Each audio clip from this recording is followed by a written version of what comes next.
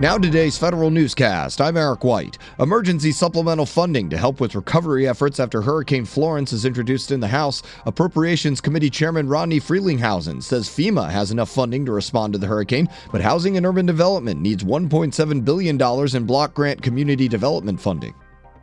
The Defense Department fails to identify ways it could save $10 billion in headquarters and administrative activities by fiscal 2019 as required by law. The Government Accountability Office says DoD could only find $9.2 billion in savings and does not have a reliable way of estimating costs to support the savings estimate. Some agencies have not evaluated the effectiveness of training for their grants workforce, according to the Government Accountability Office. GAO says officials at multiple agencies are unfamiliar with training materials from the Office of Management and Budget. Departments are also having trouble identifying their grants personnel. Approaches to training vary between departments. GAO recommends the departments collect data on training and establish metrics for examining it. It also recommends increasing oversight and consistency in training methods. The majority of federal employees working in open offices do not welcome the change. A Federal News Radio survey shows of more than 500 federal workers, 44% said their agency moved to an open office design, the majority of those saying open floor plans led to decreased productivity and more noise complaints. Most of the employees who did not have an open office said they'd be concerned if their agency made the switch. Just over 400 federal employees have participated in phased retirement to date. The Office of Personnel Management has been tracking phased retirement participation since late 2014 when it first let agencies start applying for the program. OPM says a total of 222 people have opted in, completed the requirements, and fully retired so far. NASA and the Commerce and Agriculture departments are the heaviest users of phased retirement to date. The Office of Management and Budget says roughly 60% of the federal workforce is eligible to retire within the next 10 years.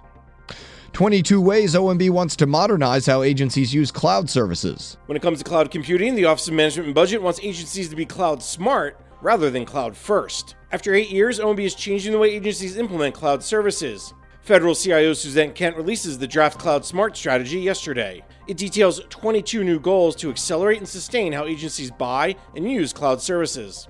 The goals focus on three main areas: workforce, cybersecurity, and procurement. Comments on the draft strategy are due by October 24th. I'm Jason Miller. The Homeland Security Department shares more information about how its Cloud Factory and Cloud Steering Group will complement one another.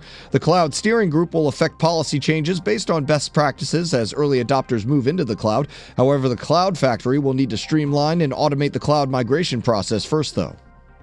VA officials have been combing through tens of thousands of cases handled by a pathologist suspected of working while he was impaired. As Federal News Radio's Jared Serbu reports, they've identified 3 deaths so far. The investigation involves the former chief pathologist at the Veterans Healthcare System of the Ozarks in Fayetteville, Arkansas.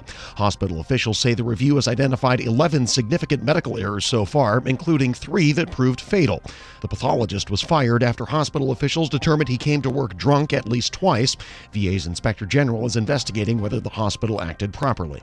Jared Serbu, Federal News Radio. A U.S. soldier is sentenced to over 11 years in prison for building and detonating a chemical weapon near Fort Polk in Louisiana. The Justice Department says Ryan Taylor was found by other soldiers while filming the explosion.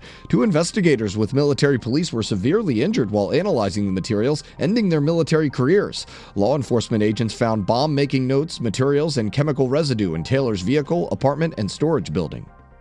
And former Symantec CEO Michael Brown takes over as the Defense Innovation Unit's managing partner. DIU has been without an official leader since February when Raj Shah stepped down. Sean Heritage filled in for those 7 months. DIU is tasked with finding quick and cheap solutions to warfighter needs in innovative spaces through non-traditional defense businesses. Find these stories at federalnewsradio.com and subscribe to the Federal Newscast on Podcast One or iTunes. You can also follow us on Twitter at Federal Newscast. I'm Eric White.